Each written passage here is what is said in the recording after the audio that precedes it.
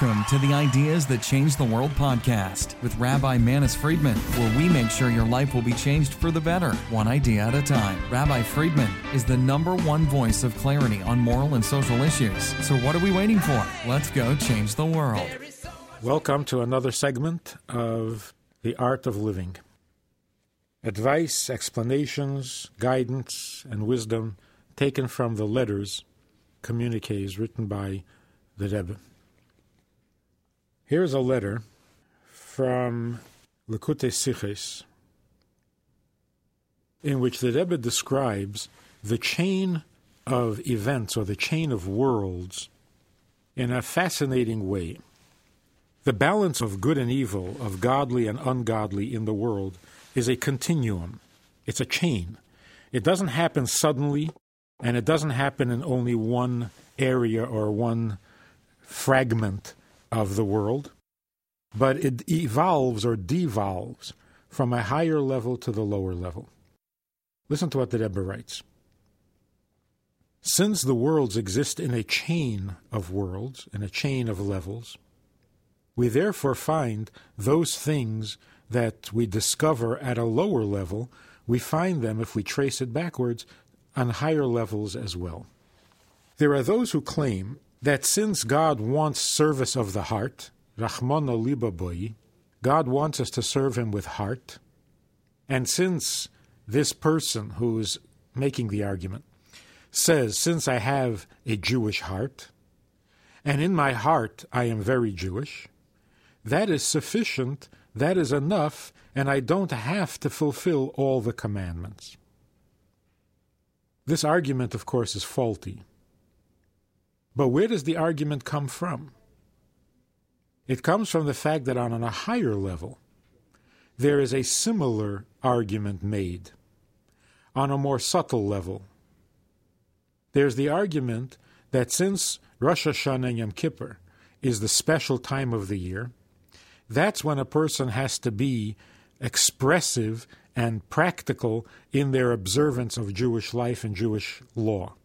But the rest of the year is not so important.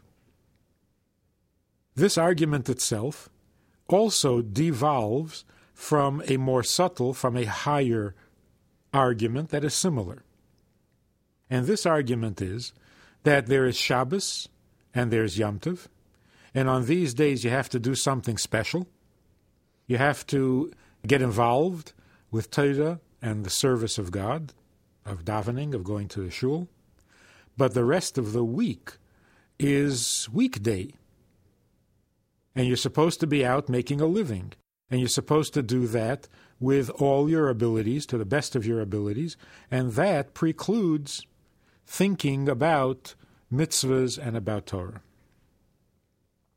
Now, this argument itself also devolves from a higher argument.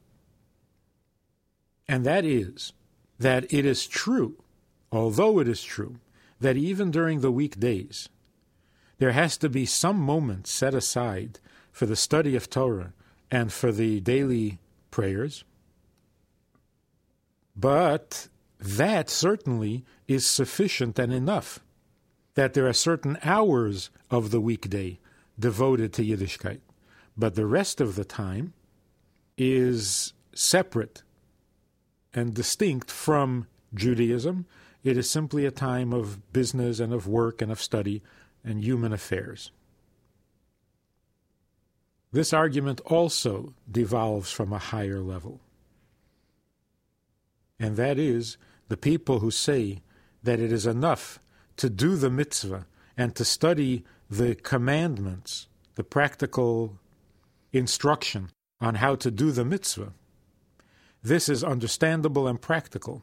But when it comes to the more esoteric parts of Torah, to the more spiritual parts of Torah, that which the mind doesn't find practical and tangible, this is too high, this is hidden matters, and we don't involve ourselves in that. This is where it all begins. When we start to distinguish and to separate the revealed part of Torah from the inner part of Torah, claiming that the inner part of Torah is higher and separate or independent of the revealed part of Torah by creating this rift in Torah itself, this division in holiness. This is the beginning of the descent of the lower arguments that eventually ends up saying that as long as I'm a Jew in my heart, I need not participate in Jewish activity. And so we have the separation of the revealed part of Torah from the inner part of Torah, which leads to the separation of the time in which we devote to Torah and the time that we devote to our own affairs. And here the argument is that the higher, more noble, more godly activity is higher and therefore removed from the ordinary life, from the times that we're involved in business. And so it is inappropriate to the everyday. And then we also separate days. We say Shabbos and Yom Tov. These are special days, and there's a holiness to them. But holiness does not belong in weekdays. And then further, we separate the unusual, exceptional days of the year, not of the week, but of the year, Rosh Hashanah, Yom Kippur. And we say those are times for spiritual activity, but spirituality does not belong in the rest of the year until we separate our heart from our lives. The heart should be Jewish, but life is not. Now, although there is truth to all of these arguments, there's a kernel of truth, because it is true that God wants us to serve with the heart, and it is true that Rosh Hashanah and Yom Kippur are more spiritual, are holier than the rest of the year. This is when God is more available and God is closer to us than the rest of the year. And it is also true that Shabbos and Yom Tov are holier than the weekdays, because on Shabbos, the name Elokim, the name of God that creates, is resting. And we go up to the higher level of the higher name of God. And it is also true that when a Jew is involved in the study of Torah and in davening, then at that moment he is higher than the rest of the world, because then he becomes a vehicle for godliness.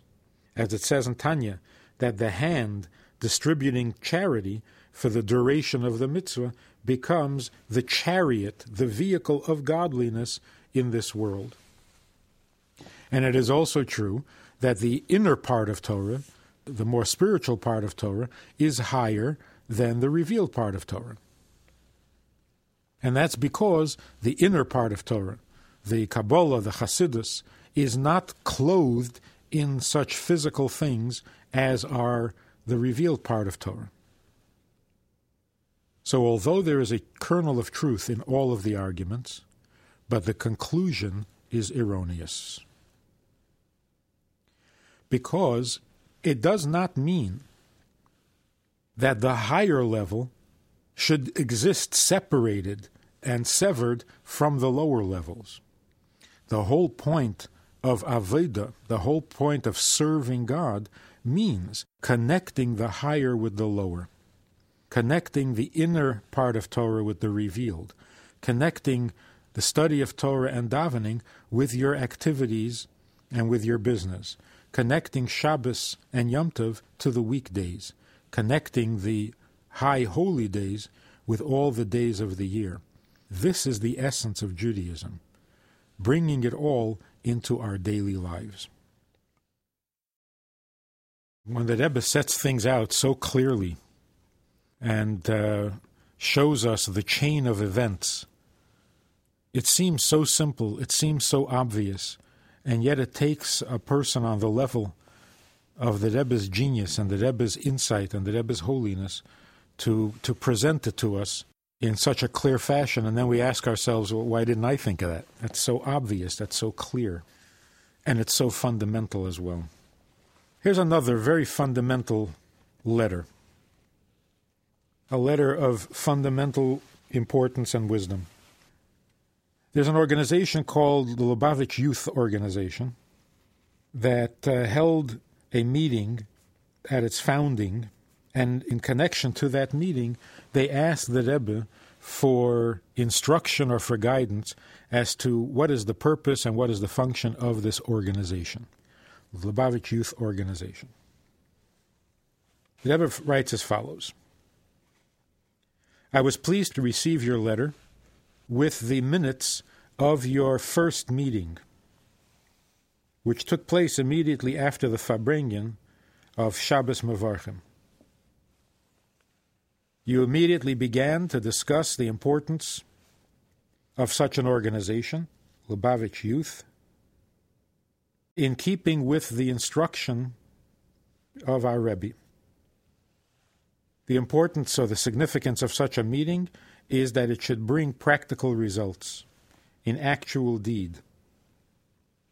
As is also understood and obvious from different aspects of Torah, that there shouldn't be any break or interruption between the inspiration for an act or for a deed to the deed itself.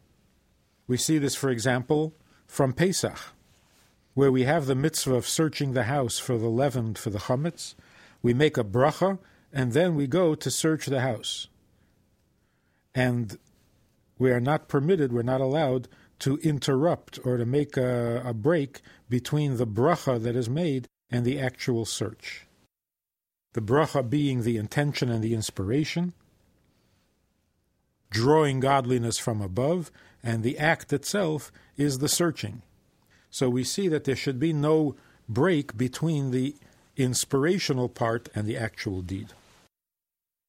Concerning your question as to what is the purpose and the basis of this organization, I'm surprised that you ask such a question, since it's already been spelled out in many Farbrengens and many talks, and particularly since a similar organization was already established and is already functioning for a number of years in Israel, and you can learn from them, at least from what they've done correctly and from where they've succeeded. Yet, you asked for my comments, so I will offer at least a few points.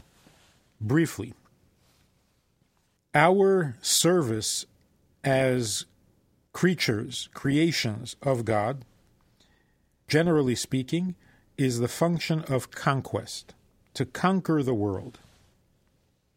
And as the Mishnah says, I was created to serve my master, and the service consists of fixing the world, which is the purpose for which the world was created in the first place, and that is that God desires a dwelling place in the lower world.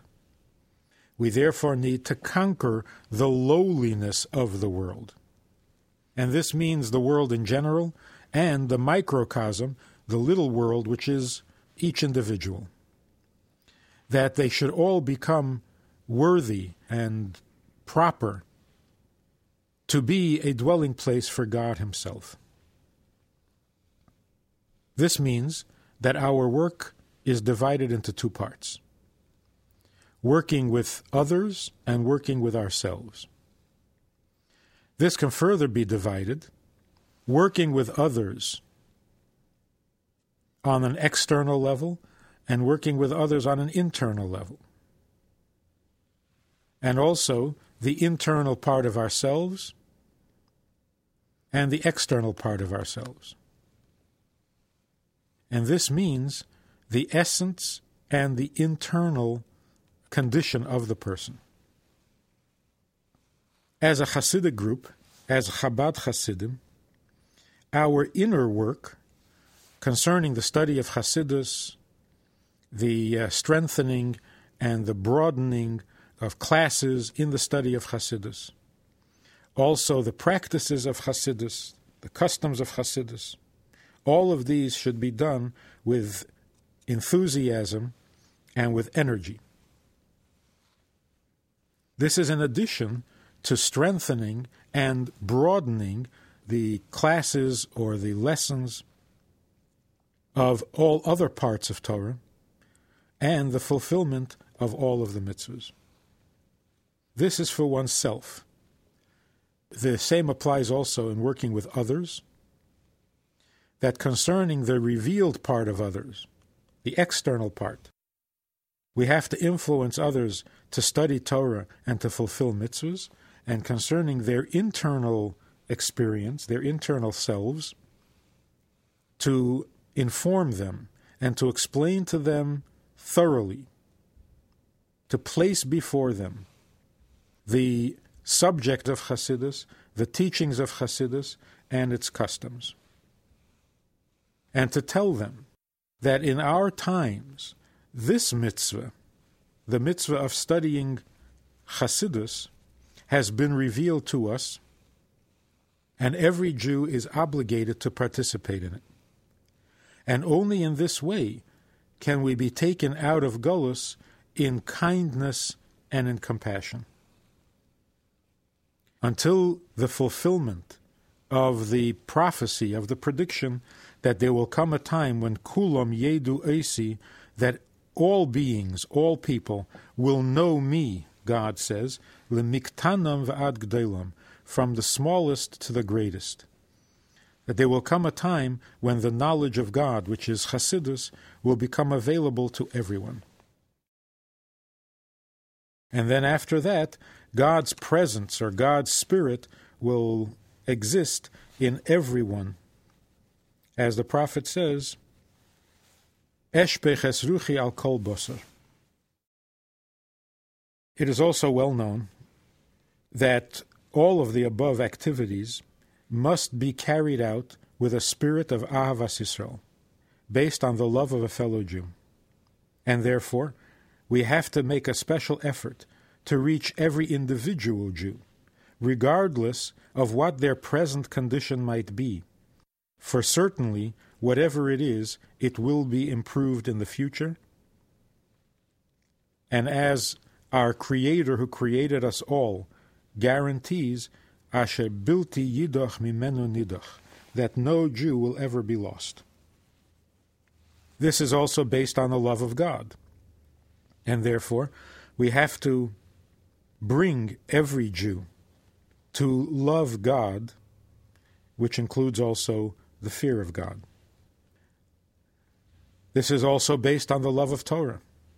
And therefore, we have to imbue everyone with a love and a desire for the study of Torah wherever they may be.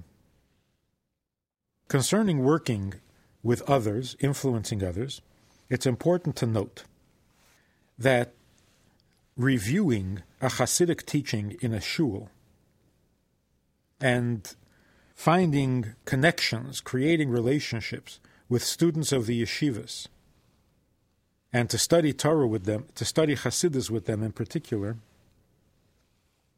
so that there are relationships and friendships between students of our yeshivas and students of other yeshivas, after they have left the yeshiva, and sharing Hasidic writings and Hasidic books that have been published recently, the teachings of our Rebbes of the past and so on, all of this is essential. Many of these activities have already begun in various manners and various ways through Hasidim, and it is up to your organization to help them and to strengthen them in all of these activities, both in quantity and in quality, that they should all be in an orderly and organized fashion, because then the success will be greater. A sign of life, on every level of life, is growth and development, including internal life, internal growth, so that we should see a growing and an expansion and an increase in all of these activities without needing constant inspiration or intervention. And so it is with your work and with your activities. The work itself should bring greater growth, greater enthusiasm with new activities and so on. And from time to time, you should be inspired by the work itself to greater efforts and to new activities. It goes without saying that in truth, and as mentioned at the beginning of the letter, this is not limited to any particular organization. This is actually the purpose of every person. And as the Alter Rebbe says, that Chassidus is the property and the inheritance of every Jew, man and woman. And from time to time, this awareness is becoming more widespread. And as the story in the Gemara is that as we get closer to Mashiach, even the average person in the street will appreciate profound wisdom, meaning knowledge of God. Until finally, Kulam Yedu Eisi, everyone will know me, God says. It's just that there are those who are merited to experience this a little bit sooner, and they're already involved in the study of Hasidus, which is the inner part of Torah and its customs. And on them particularly lies the responsibility to prepare the hearts and to spread the wellsprings among all Jews until it reaches to the outside. And those who were also given talent and energy in this area, and their abilities and activities and organizational things is not that great, Hine, the Rebbe says, Lefum gam lo shichna. Each person is given a burden according to his ability to carry. The expression in the Gemara is, according to the camel is its load. A stronger camel is given a bigger load. And therefore, as your abilities are greater, you will be given a greater responsibility. But it's all according to your capacity. And therefore, the young, the youth, who have two virtues, two things going for them. One is they have more energy and strength, and they're not so committed and involved in worldly things. They're not supporting a family and so on. They should take the heaviest burden, the biggest part of the responsibility in all of these activities. Of course, this should be with instruction and advice from the elders. And we are guaranteed by an assurance from above that all the devotion that the previous Rebbes invested in establishing and in teaching Hasidus, beginning with the Alter Rebbe, we are guaranteed that in their merit all our efforts in the spreading of fear of heaven and good quality traits and the study of Hasidus, that we will succeed. In this letter, the Rebbe lays out very clearly what a Chabad or Lubavitch organization is all about. And there are so many details here that need to be studied and pondered. The Rebbe calls on youth. The Rebbe once remarked to an Israeli general or Israeli politician that it's time to let the young people take over. And although they may make mistakes because of their youth and inexperience, but their enthusiasm and their energy far makes up for it, far outweighs it. And the Rebbe said, for example, my army is made up only of young people, and it's working. So harnessing the energy of youth is one of the approaches unique to Lubavitch. In most traditional communities, the elders are the leaders, are the ones held responsible for the growth and the development of the movement. But the Rebbe changed that and put it all into the hands of the young. What are the fundamental principles guiding all of these activities? The objective is the conquest of the world, nothing less. In our times, we see this most clearly. There are no regional or local problems in the world. The problems are very clearly global. There are global issues of right and wrong. that are not limited to any particular region or to any particular group of people. There are fundamental principles of godliness that must apply everywhere. And in that way, the world can become a universe rather than a fractured, tortured planet. And so the fundamental guiding objective is conquest. It says right in the beginning of creation, God said to human beings, "Be fruitful and multiply, fill the earth and conquer it."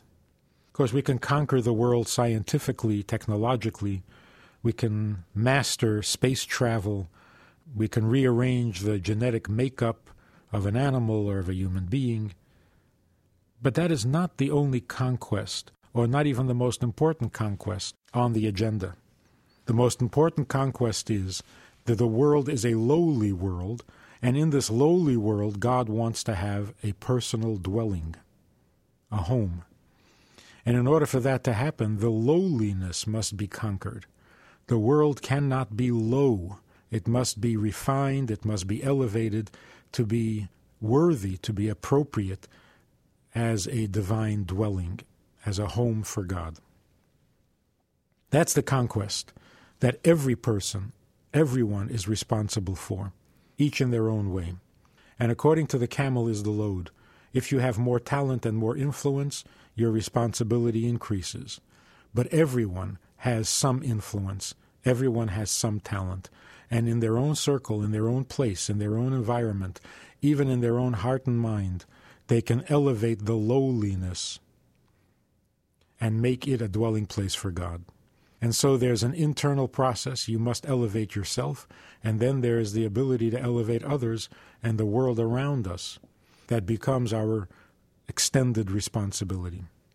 And in that, there are three guiding principles: the love of your fellow Jew, the love of God, and the love of Torah. Because of the love of a fellow Jew, we do not discriminate.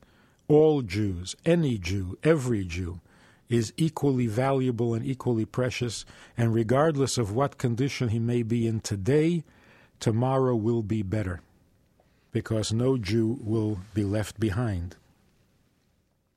Because of our love for God, it is not enough to teach the people we love how to behave properly, to make their lives more disciplined, to make their lives more fulfilling. We have to actually bring them to the love of God. Because part of loving God is the desire to have others love Him as well. When you love someone, you want everyone to love them. And then there's the love of Torah.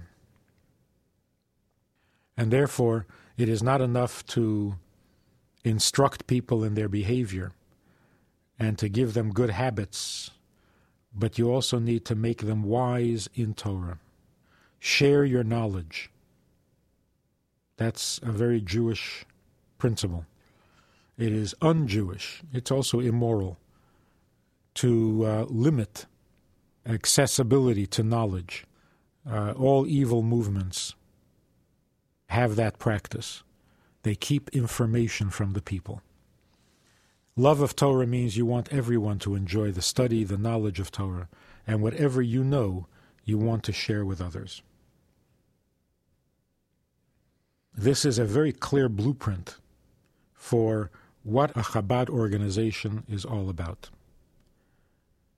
And the end goal is that we are preparing the world for the fulfillment of that prophecy, that in the end of time, everyone will know God. God will be known, God will be recognized by all.